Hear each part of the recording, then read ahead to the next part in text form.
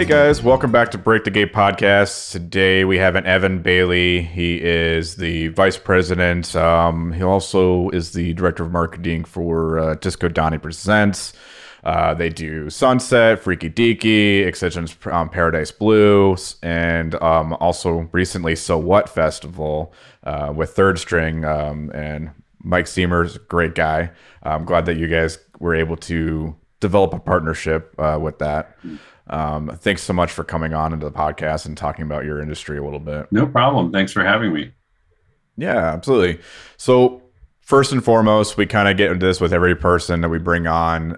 Can you go into your journey in the entertainment industry and how it evolved into Disco Donnie? Sure. Yeah, I'll try to keep it to like the 2-minute version. Okay. I've always loved music pretty much as long as I can remember, and kind of grew up in a house where music and vinyl were playing, and my parents were excited about it. And I think probably around the time I was 12 or 13, it was kind of the beginning of the grunge era, so it smells like Teen Spirit kind of.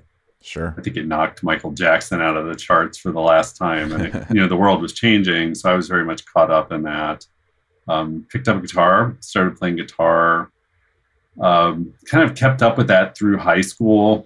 Had friends who played other instruments, and, we'd get together little jam sessions, and eventually moved into a house together. I graduated early specifically so I can move into a house with musicians and just play music and listen to music. And, that's all I sort of cared about. And strangely enough, I had a job at the time. I was just telling my wife this story this morning. So we were actually in that town, but I had a job at an amusement park not far from here. It's maybe 45 minutes. The park's no longer open, but one of the interesting things about that job was I was paid at the end of the summer, sort of a commission based on, I was a gamer. So I was, this is kind of a strange angle, but I swear it's going somewhere. Yeah. So I was paid at the end of the summer in one lump sum. And I met some people there who were going to early raves, essentially, at that time. I was in essentially the Cleveland market. And they got me kind of excited about the music and took me to a couple parties, and, a couple things clicked. And that summer I had planned to buy a guitar, Paul Reed Smith. I'd saved up all my money to do just that. And I remember very clearly when I went to the store to buy that Paul Reed Smith, something in me kind of clicked. Ended up buying turntables, brought it back to this house where I was living, and the people, I was living with, who were essentially bandmates, were like, what is this about? Yeah. And I remember I was really excited about it. Eventually they kind of came around and were interested in it too, but I just, through a couple different shows and association with other people, I kind of got sucked into that. And then I wanted to DJ, and I was always the guy at the front row of a rave. Raves used to be a little less distance between you and the DJ, and I would just watch the decks all night. And since I had a little bit of musical background, I was like, oh, they're doing a rotation, and on the turnaround, they're dropping the next record, and they're building harmonies and things. And I loved the improvisational nature of it. It reminded me a lot of jazz, which is kind of where I had sort of migrated to toward the end of high school and early college. So I immediately realized, oh, this is musical, indeed. Yeah. And a lot of people didn't believe that, including a lot of musicians. And some probably still don't. And I understand why too. But so I was very interested in DJing, and I was experimenting with different things, playing with bands, playing on my own, playing different styles. And a friend of mine and we started a club night together where I lived at the time, Kent, Ohio, which is kind of a college town. And he was really into drum and bass, so he wanted to do a drum and bass night.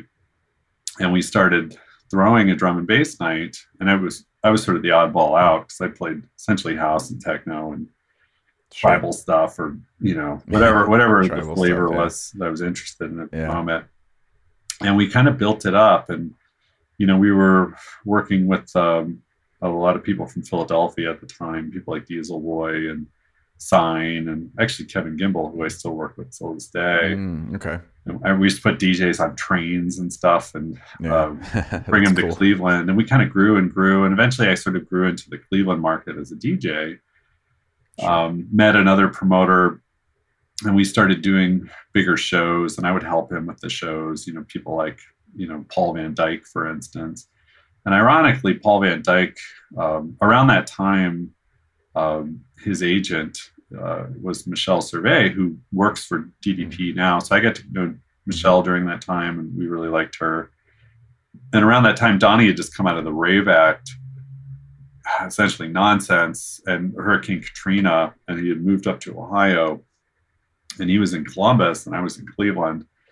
So essentially, for a minute, we were, I don't want to say competitors, but he kind of moved into the circle. Sure. And at that time, things were a little more tribal or competitive, or I don't know what the word is for it, but it was not a world of AEGs and Live Nations at that time. So I was, like, oh, snap, Donnie moved into Ohio. Like, I knew exactly who he was because he had this sort of legendary status in the South through doing the Zulu parties and the like. And also, he became sort of this lightning rod for the conversation related to the First Amendment and electronic music. And I knew he had essentially fought, Biden and all those people in the state Supreme Court and won with the help of the ACLU. So I was like, this guy was a force, right? So a big deal, yeah. And I've told the story before, but I'll never forget the first time I heard from him. It was, I think Mike, the guy I worked with, like forwarded an email, and it was something like, we should work together, not apart. Yeah. And I remember very clearly. And back then I was sort of, I'd gone to college for advertising design. So I was doing a lot of that sort of stuff. And Donnie and I started working together on that.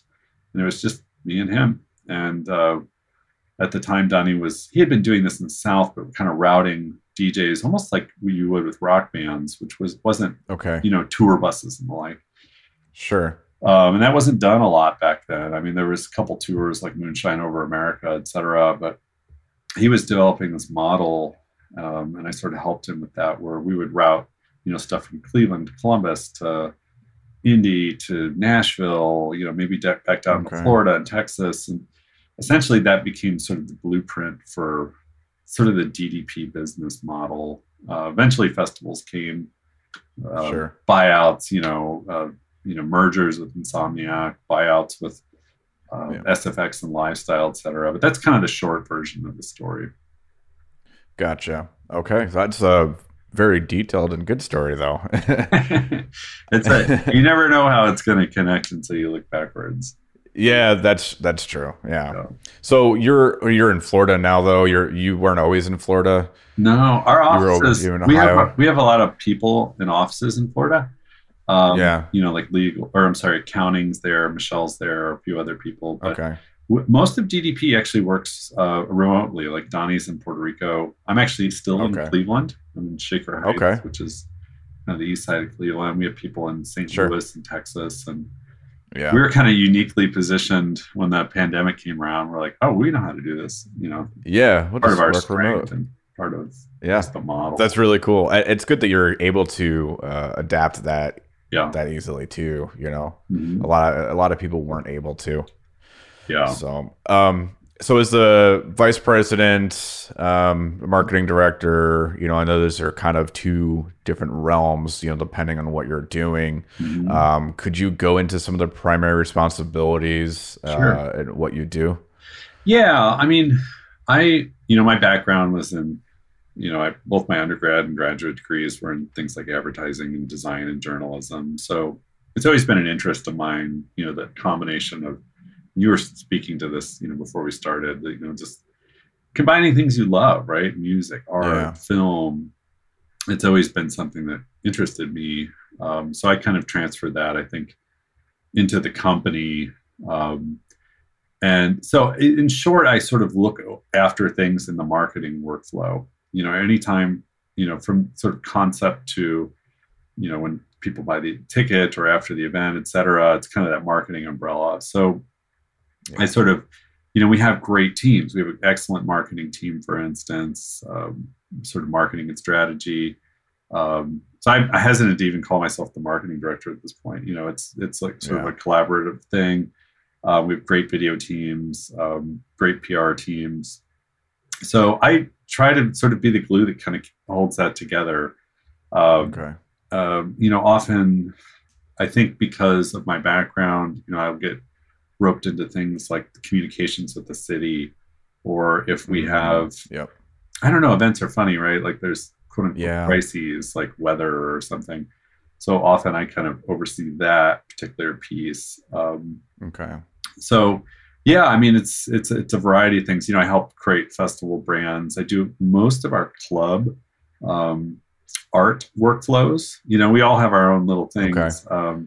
Yeah. I kind of oversee the brand partnerships that we create at festivals, which is a big task in itself. But even communications related stuff like, rideshare programs, philanthropy, things of that nature. So while I'm very involved with like day-to-day stuff, I often try to look at, I guess, bigger picture stuff, whether it be, community outreach we're doing or programs we're developing, things of that nature too. Sure. We're a small team, So so a lot of us kind of wear a lot of multiple hats. Yeah, absolutely. And collaborate. Yeah.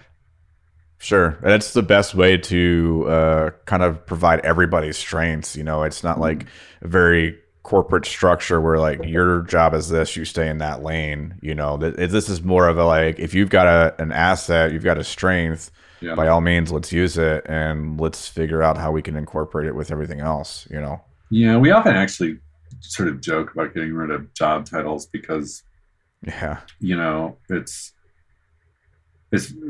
we're small and collaborative.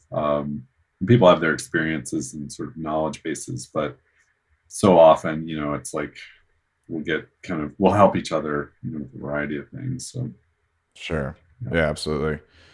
Could you go into a little bit more about Disco Donnie Presents and the significance of it? I know it's been around for quite a while. Yeah. You mentioned, Donnie had been doing stuff in the South prior, So disco started in 1992, or wait, 93 rather.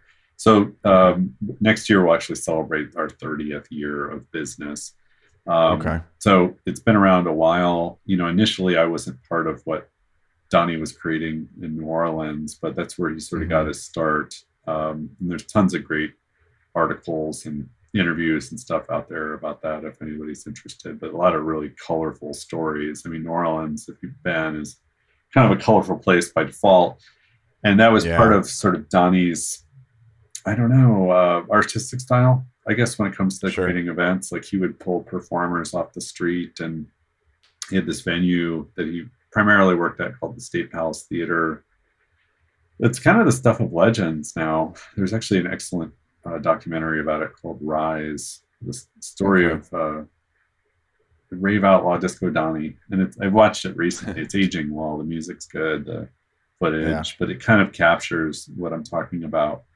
Donnie's he's a typical, great promoter. He's always thinking bigger and better and, how to make things, advance. So, as he continued with his events, people started to notice, in the 90s, if you were around in the dance scene, we were sort of, a lot of people were worried about dance music. It was kind of like a lot of genres when it first comes out, whether it be jazz or the sort of the 60s or, disco or whatever.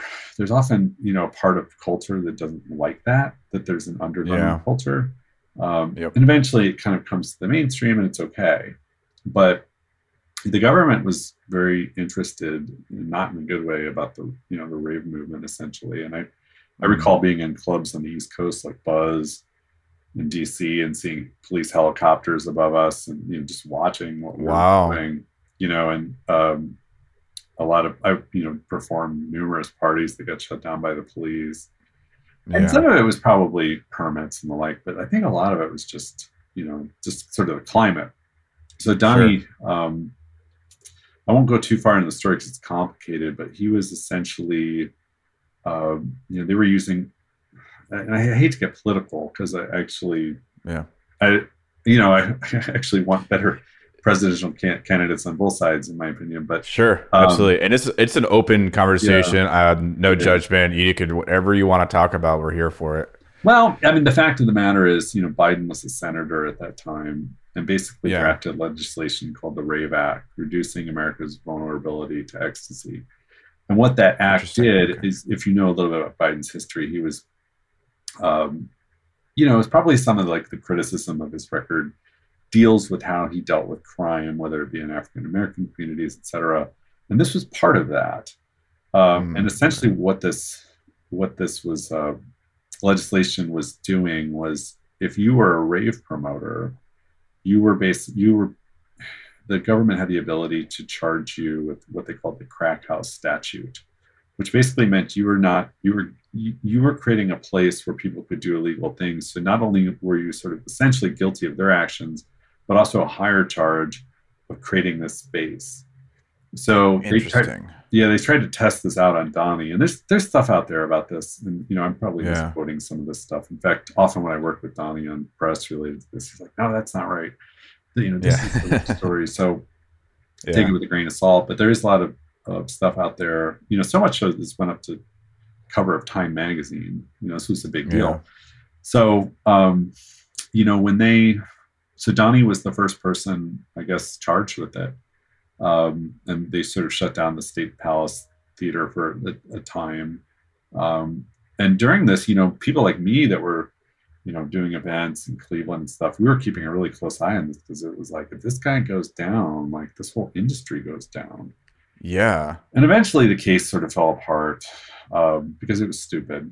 But in short, and I'll let listeners kind of look it up themselves and make their own decisions. But it didn't hold water. I'll put it to you that way. So Sure. when Donnie came to Ohio, and I kind of already told this story, he was sort of growing club markets around the U.S. And I think around 2011 or 2012, well, actually back up, late 2008-ish, we ended up merging with Insomniac.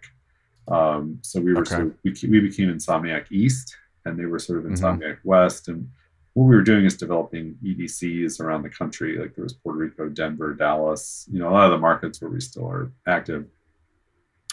We did that for a few years. A lot of big entities were coming in on electronic as it was getting popular around Sure. 2010. Um, so these are long stories I'm condensing, but Yeah. we kind of No, knew, it's everybody okay. sort of knew like Live Nation and AEG were coming for this genre because there was money in it. Right. So we ended up selling to SFX, or Insomniac Mm, kind of broke in half. We went with SFX sure. first of all, and then went with Live Nation. SFX was part of this big roll up, and so companies like Beatport, Tomorrowland, Tomorrow World, I should say, Yep. um, Electric Zoo, Life in Color, you name it. Yep. All these companies were rolled up, and it was actually really interesting. I mean, it sort of was a famous flop, it was a stock play, but it was actually really interesting because I learned so much from these other companies, especially abroad, that have been doing festivals for so long. A lot of what I know about brand partnership, I learned during that time. Um, for instance, I had a mentor, Teresa Velasquez, who was actually killed in that Miami condo collapse a couple of years Oh, ago. wow. She was, Oh, man, I'm sorry. yeah, it's okay. Yeah, it's tragic, of course. Yeah. But she was sort of this Live Nation executive eventually. But she taught me so much about brand partnership. I give her a nod. But it was like during that time that we learned so much, a lot of us, just about accounting and lawyers, et cetera. So it was a good process. Yeah. A couple more buyouts. Or I should say one more buyout. And then in 2020, we bought the company back and became independent, which has been great since then. Yeah. Actually, I think Donnie's probably one of the only people that ever sell his company and then buy it back. But Yeah. it's been fun. We've created some new brands, new verticals like travel, doing some, in my opinion, interesting new stuff. As you pointed out, working with So What and Mike Zimmer on rock shows. We're doing an Mhm. Eclipse festival in the spring of 24. So it's kind of just taken the gloves off and made us really nimble. But we still have those lessons from, you know, working with those other companies. So, in my opinion, it's been a pretty cool journey. But Yeah, those are the absolutely. Cliff's notes of DDP, I guess. Yeah. I feel like of all independent talent buying companies, you guys were the most unique because of the experience that you guys have, the different involvements of different companies. And then, obviously you said being able to buy yourself back out, of selling it. There's not a lot of companies, especially independent ones, that have been able to do stuff like that and get all this experience, there, and then for it being relatively young company, it's a big deal. Yeah, yeah, it's crazy. I sometimes the music industry is. It's like we sometimes joke, and I've heard other people joke this, but it's like dog years. Yeah. It's like 10 years ago feels so long ago in the music industry. Right, right. Yeah, absolutely. So, in your experience, we're gonna start going into more of like the marketing specific Sure. questions now. But so, in your experience, what are some of the key factors that help with the success of marketing and promoting events and festivals? Um, I think, staying fan sort of centric. A lot of people talk about sort of the consumer experience in a lot of industries, but I think it's sort of first and foremost. It's always something that's really interested me, and I've noticed, and something I picked up working with Donnie and Pasquale, et cetera, is like just this obsession with sort of the consumer mindset. Mm-hmm. So I think that's a really good way to sort of ground yourself. And with that, we're on a podcast talking about entering the music biz. I Mm-hmm. think people should not be afraid to work a variety of positions at events. That nothing should ever feel below you. I mean, certainly you can be taken advantage of, but still, like you can learn a lot by working the front gates, selling water, helping people in the parking lot. I mean, to understand all those little pieces is kind of what, in my opinion, sort of makes you experienced or a master. Sure. In fact, we started a program called Disco U for people who are kind of interested in entering the music biz. And one of the things we do is we take them around to each department Oh, that's so they cool. understand how it clicks together, but also Yep. maybe they've become really passionate about, the ADA experience or Yeah. food and beverage. You just don't know. And I was actually talking with somebody, Amanda, on our marketing team about this. And she's like, wouldn't that have been great when we started as employees? And I said, well, Mm-hmm. my story is a little different, but yes, I Yeah. totally agree. So that's kind of what I'm talking about. I think that's super important. Um, I think with music marketing, you have to. It's a really weird balance of like staying up to date with things like social media, for instance. I know that's sort of a no brainer, but it's also a balance of knowing kind of what worked and sort of Mm-hmm. not breaking it the next time you do it because you find yourself in these Sure. annual cycles. So we take a lot of notes and something we try to get better and better at. What sold tickets this day and that day, et cetera. So I think good record keeping can really inform your process. And create meaningful experimentation. For example, a new thing like TikTok enters the last couple of years. There's stuff you should still be doing, and then maybe that's adding on. You're not necessarily moving all your chips to that pile. So I think Yeah. those are a couple things. I try to keep in mind, and just being able to want to explore things. People will get a little bit set. We get so many vendor inquiries, and a lot of times I try to meet with those people just to see if they have something fresh or interesting, um, Sure. just to give us sort of an edge. So Yeah. develop a culture of experimentation and openness, um, and also being open to being wrong. You know, Yeah.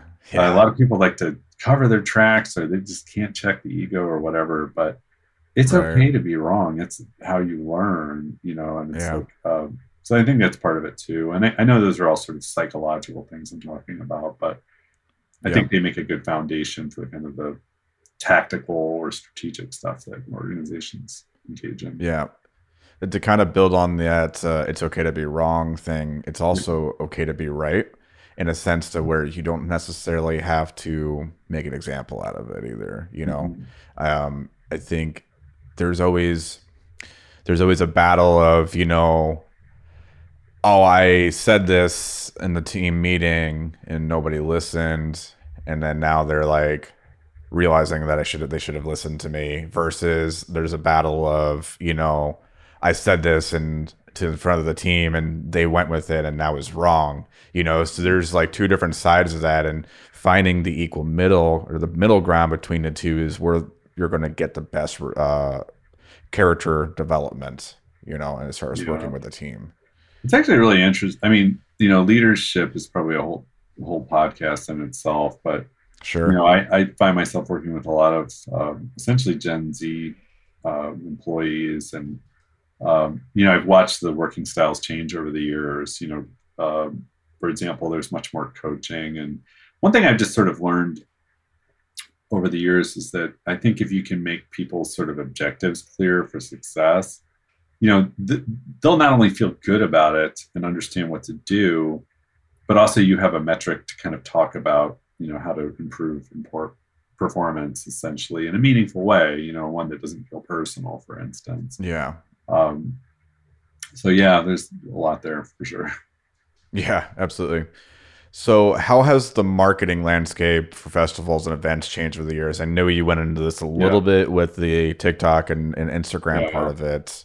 But with that, obviously yeah, there was a big uprise of change. sure. Yeah, you know, how has that worked out for you? And what are some of the things you've yeah. done to work with it? It kind of depends how far I go back. I mean, but I'll do it for the story. I mean, we used to print a lot of dead trees, print on a lot of dead Yeah. trees, a lot of Yeah. flyers, a lot of flyers. We still actually do some. It's the ROI on them is not bad, and in a couple of Sure. spots they can be meaningful. But while there were always sort of forums and email came around relatively early. Social media has changed a lot in the last, I don't know, 5 years or so for us. Like, for example, we've definitely gone much more into SMS marketing. Okay. Um, Obviously things like TikTok and Instagram, and maybe a little less Facebook, less printed publications, fewer radio ads unless the artist made sense, etc. Sure. But the one thing I would say is that, as the market changes, it's not totally about the mediums per se. It's more like the strategy as it relates Okay. to the culture. So a good example I'll give you is SMS has been around for a while. I mean, I used to text people on my phone, "Hey, you come to the club night?" Back in the '90s, Yeah. basically.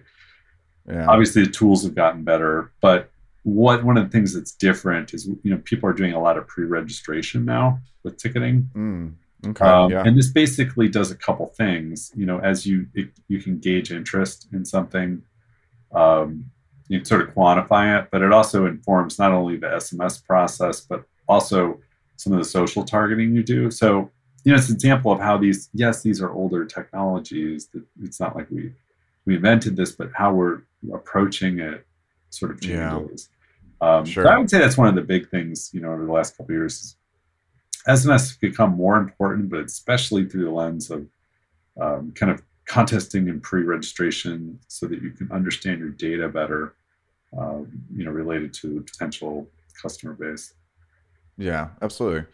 Um, So, do you guys use TikTok at all? I mean, I know you Oh said yeah, yeah, okay. yeah, How has that worked for you guys sure. in terms of conversions? Is it helped ticket sales, or is your ROA more in the SMS, that kind of thing? Um, I mean, TikTok, it's a funny thing. Yeah, I'm trying to Yeah. think where to get started with this. So obviously, ads on platforms like Facebook have become less effective, especially Yeah. when you're looking at maybe an aspirational audience of those, 18 to 21. You're trying to Yeah. get new inroads. So, of course, yes, we've gone to TikTok. Now, TikTok presents its own challenges. Sure. For instance, it takes a lot of research. So there's a two or three people, depending on what project we're talking about, that tend to research these things. So, what are the trending sounds? What are the trending sort of videos?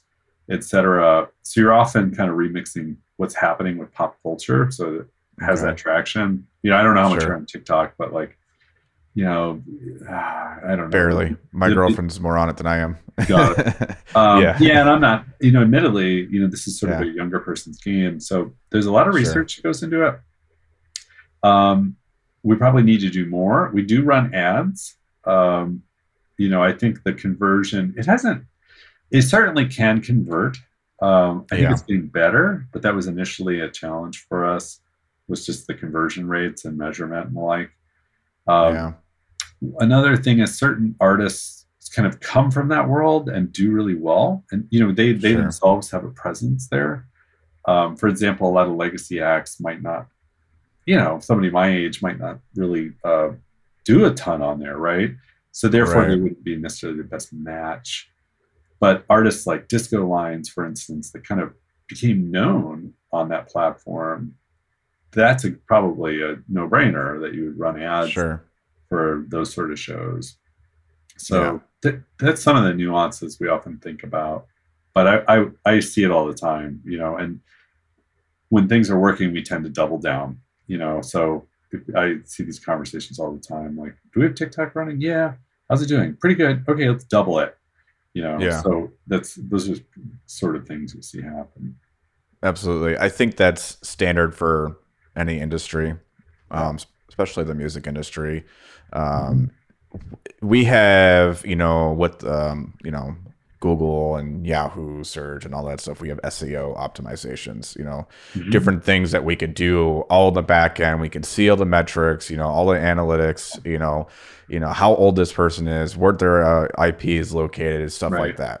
that. Those tools worked great for so long. Well, now we've got things like, TikTok and Instagram, Facebook, and they Mm-hmm. don't always work well with each other in terms of analytics. It's hard to get that conversion over. I was just having this conversation with a previous podcast guest where we were talking about the conversion of getting people who are watching an artist on TikTok over to Spotify and getting Spotify numbers up.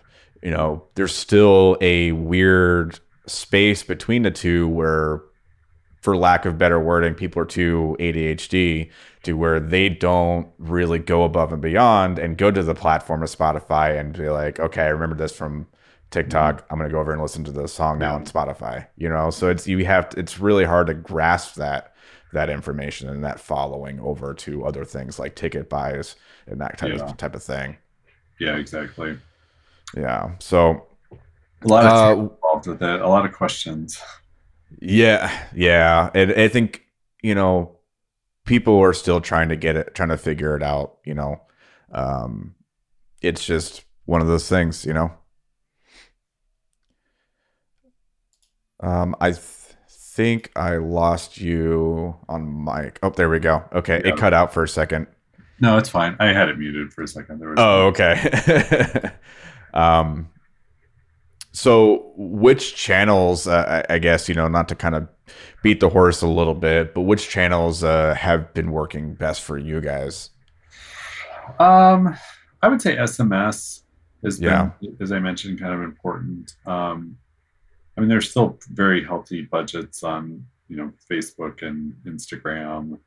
I would say we've probably increased our spends on things like Google Ads, especially search. Okay. Yep. And I don't know, emails, remains part of it. We tend to be a little more selective about when we use email. It's not just blast after blast after blast.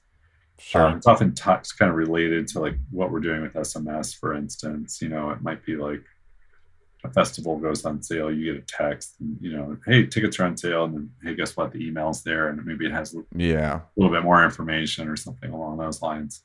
Okay. So yeah, I don't know. My gut tells me to tell the story of SMS. It just seems like it's become a pretty important part of what we do over the last couple of years, Yeah. post-pandemic, I would say. Absolutely. Yeah, I agree. And I feel like a lot more people are starting to catch on to that. I've seen, Yeah. subscriptions are an easy thing to do. Um, so to go into specifics such as like subgenres, how do you kind of market your approach to subgenres of the events you're promoting, and how do you adapt your strategies to different genres to know what works for one thing may not work for another thing? Um, yeah, I mean it's true. Artists are a pretty easy example. Some artists might be more native to TikTok, or if we're doing an older artist, we might look at platforms like Facebook. It kind of depends on where we think the eyeballs are. Sure. Um, but when it comes to like for instance, we're doing this rock festival in a couple of weeks. So what? Yep. And that's definitely outside DDP's sort of Scope. comfort zone. So it's a lot of conversations with our partner Mike in that case. Yeah. He's always telling us, this might work for dance music, but it probably won't work for us. So Right. there's a little bit of that. Yeah. Absolutely.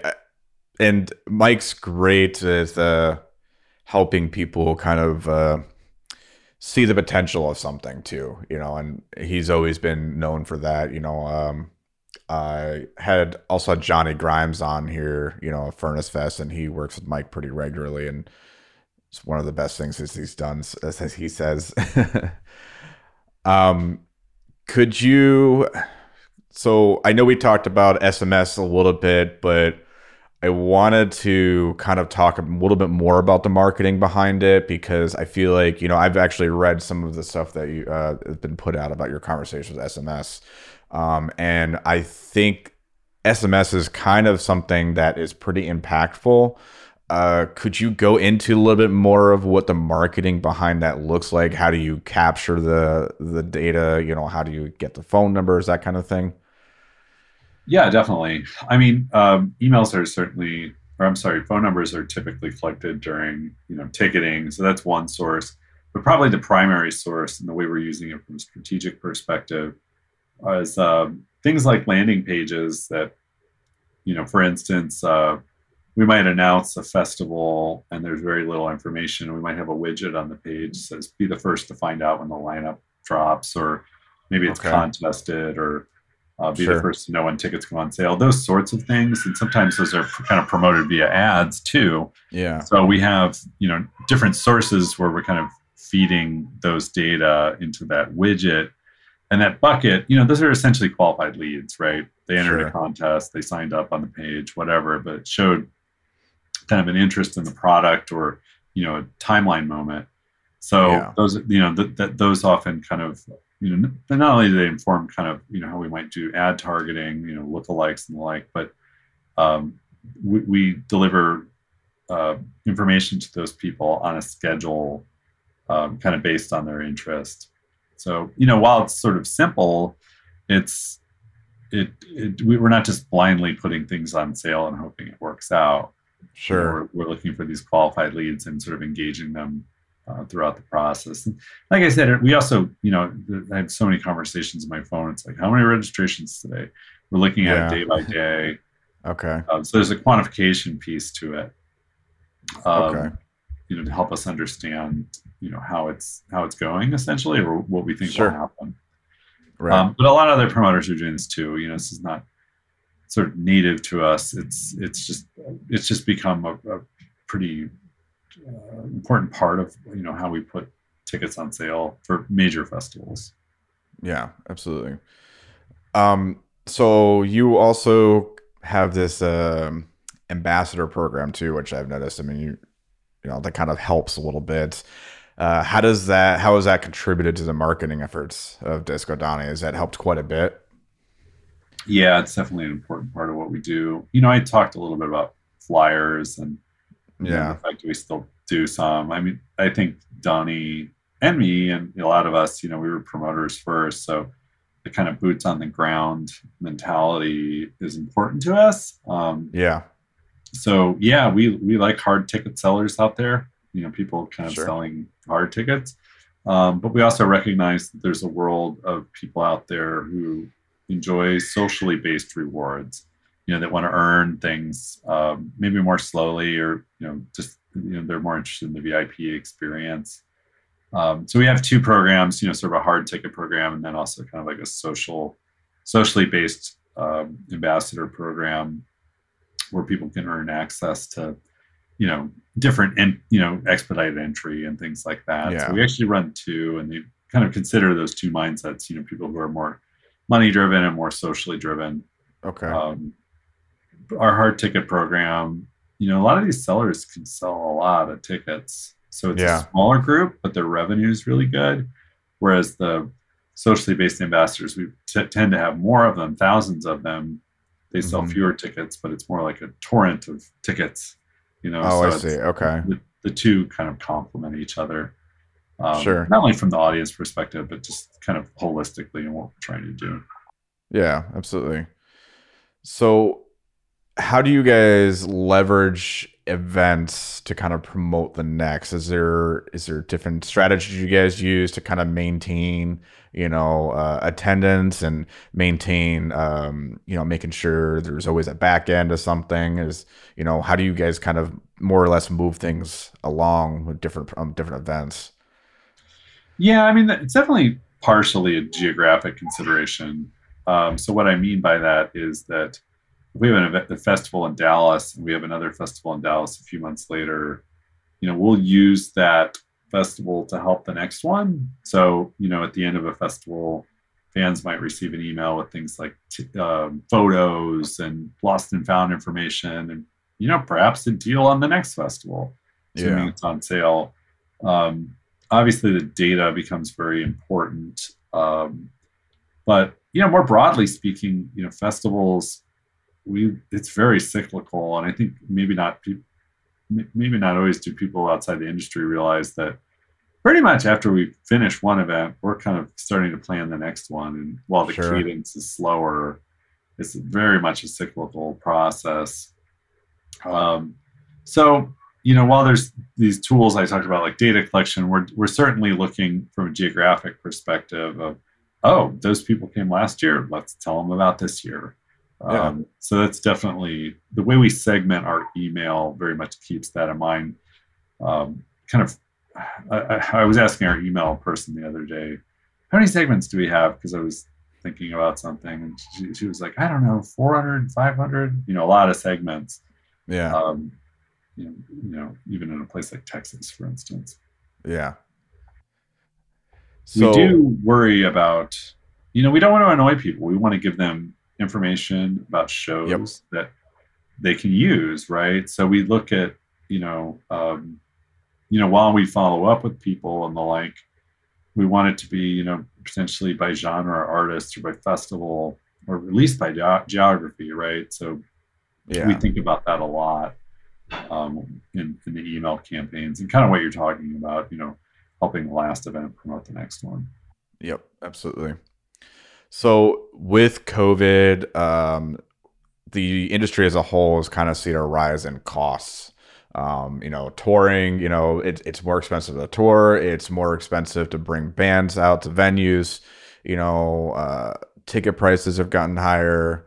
How have you guys kind of dealt with that? You guys have such a big presence on the electronic scene. I'm sure. We talked about this a little bit with working remote, but on the cost side of running things, how has that worked for you guys?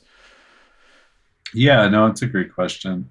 Disco kind of has a few different buckets, but two major ones are club shows and Hmm. festivals, and they certainly work together.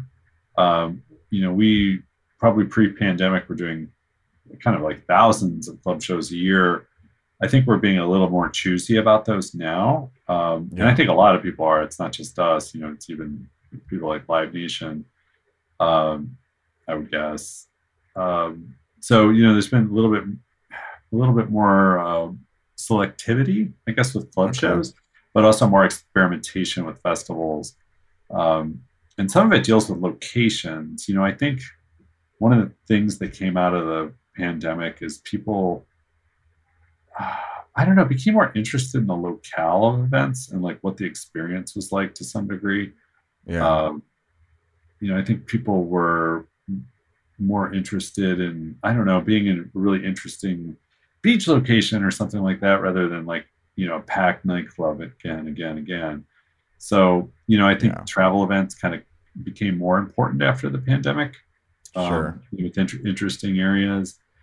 I think, at least for our company, we're trying to kind of experiment a little bit more with styles, whether it be rock or doing an event around the eclipse that's a little bit more science, focused, for instance. Yeah. So, I think those are some of the changes I've seen post pandemic that ultimately are about efficiencies that ultimately transfer to hopefully competitive ticket prices. Okay. Um, there are certainly things you can do in budgets to trim, but usually budgets kind of breathe, Yeah. like a festival. So, if you're doing something people like, and people, I think, will reach into their pocket for, sort of unique events, great talent, great locations, great Hmm. experiences. I think um, the financials are sort of an output of that, the success. Um, but I do think people are choosier post pandemic with how they spend their dollars. I mean, we're sort of in a, undeniably some sort of inflationary period. Sure.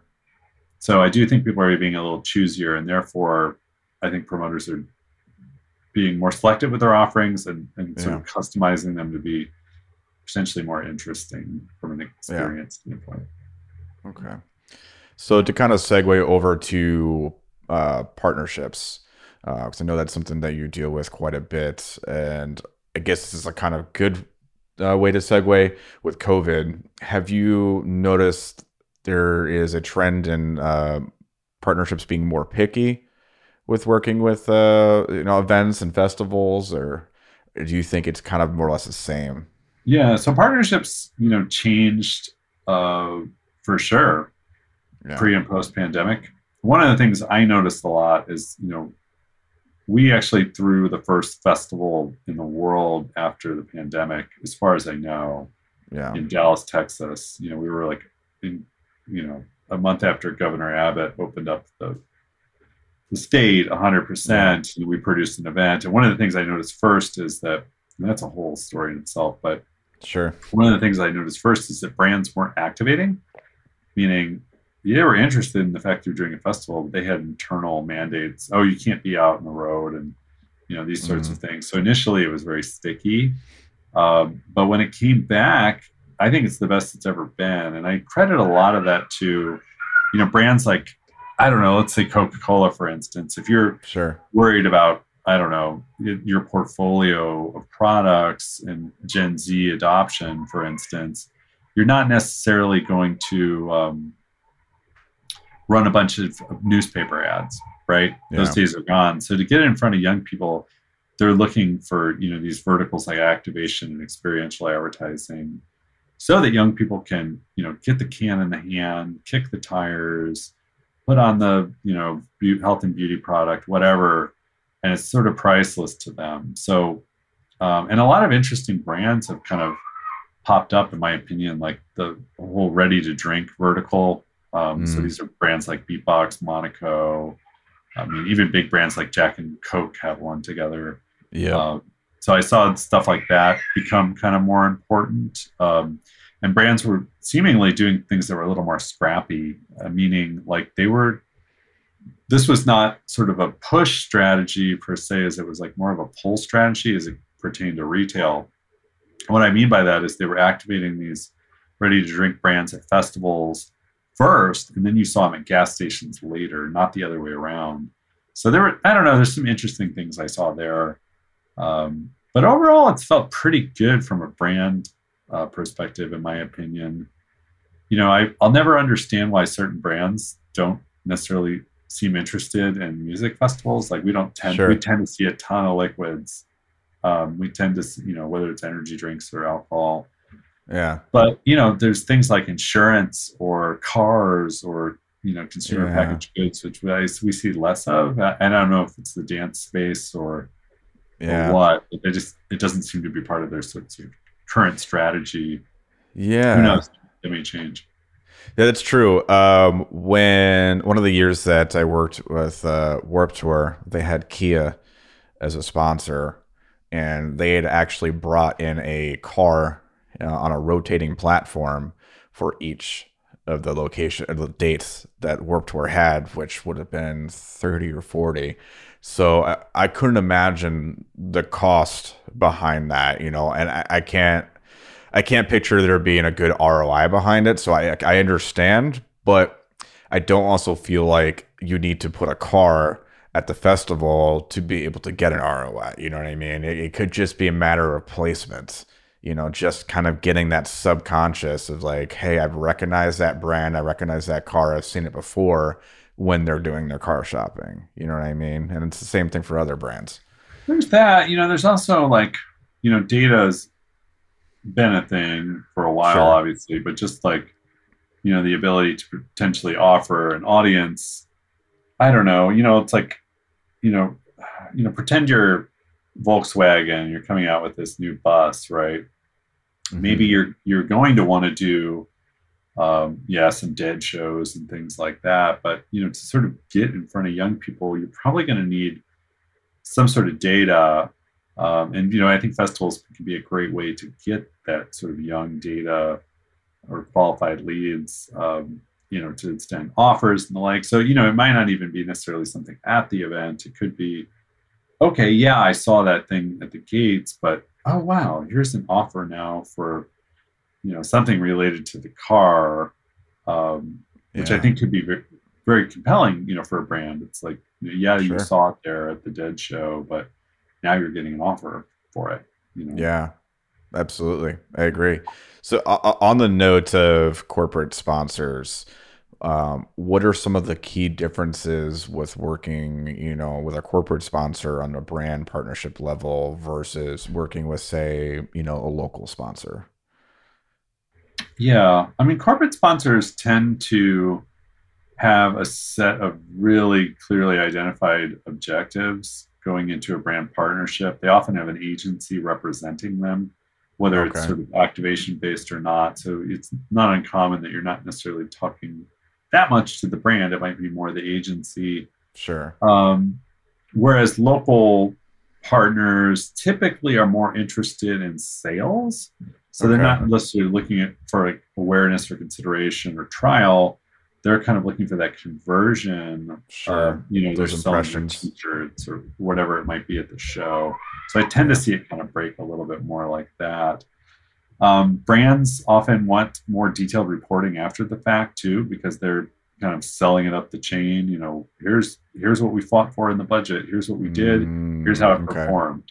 So that's a pretty common expectation you see with bigger brands that you don't see as much with the other brands. Right.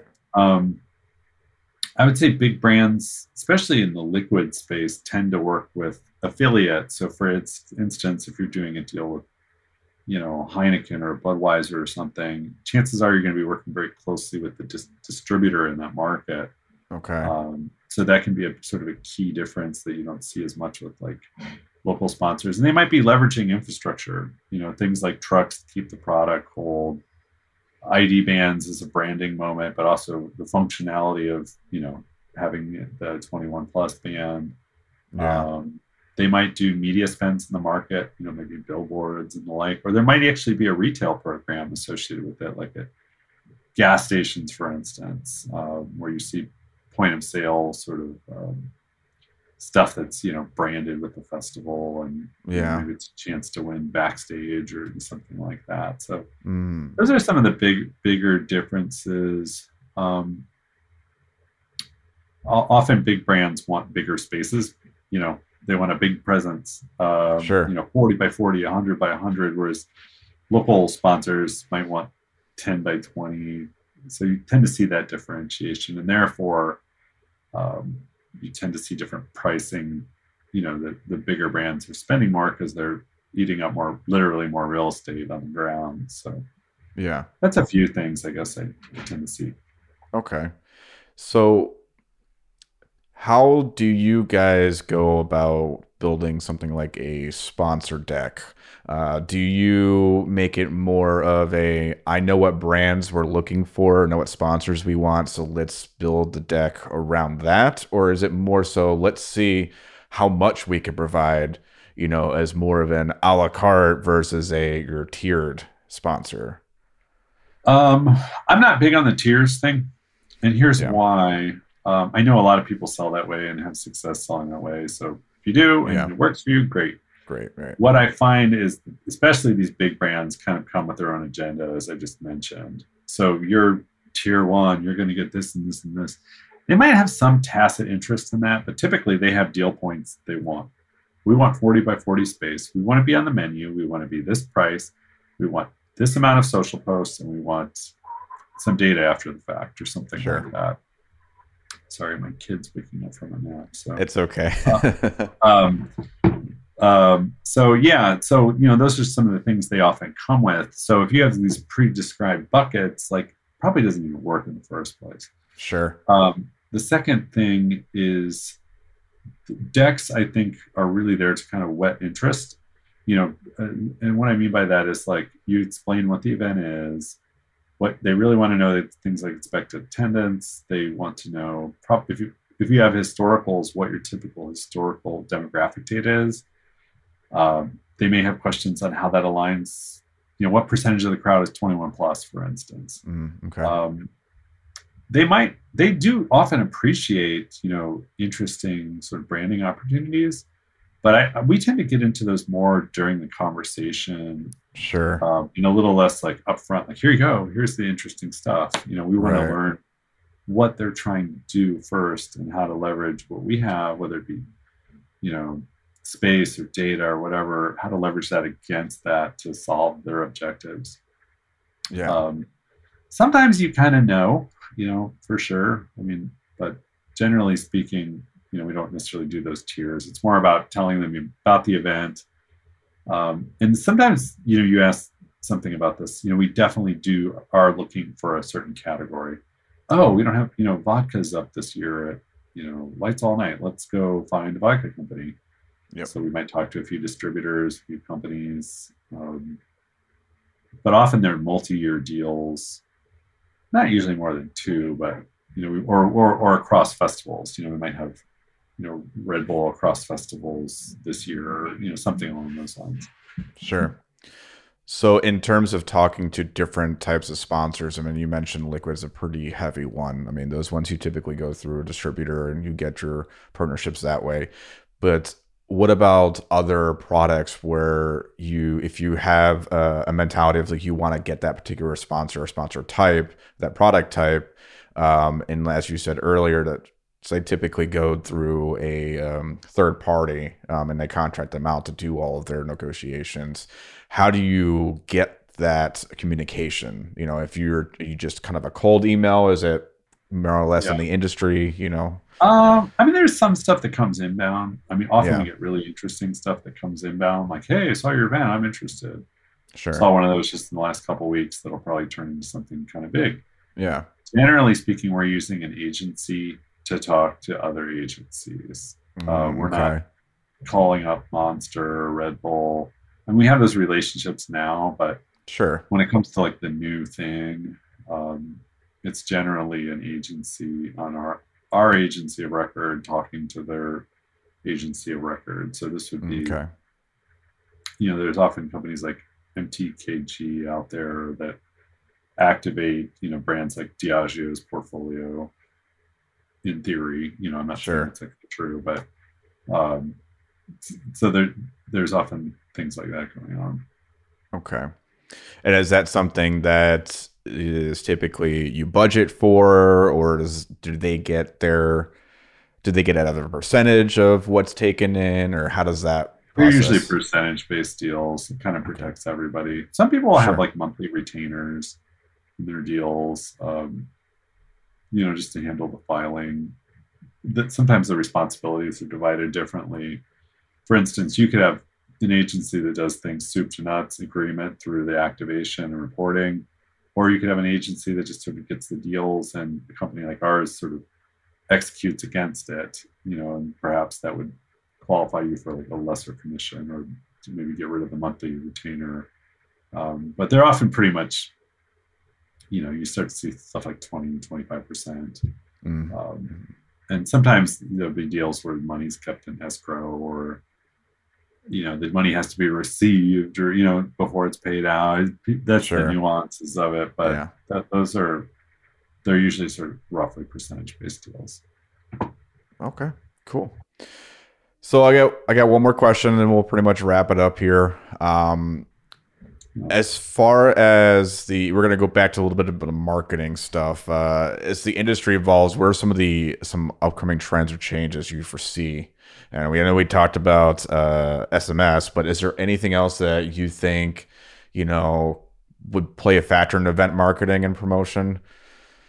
Yeah, I mean, I've sort of talked about this a little bit throughout the podcast, but I think, if you're talking about music and you're talking about events that are supposed to attract sort of young people, and whether it's electronic or country or rock, that's often the lifeblood of sort of the live space, these young people who come to these events and those sorts of things. I think you have to fundamentally examine and appreciate who this audience is. And that could have a lot of different ramifications. It could be your brand partnerships, it could be the way you price things, the acts you book, etc.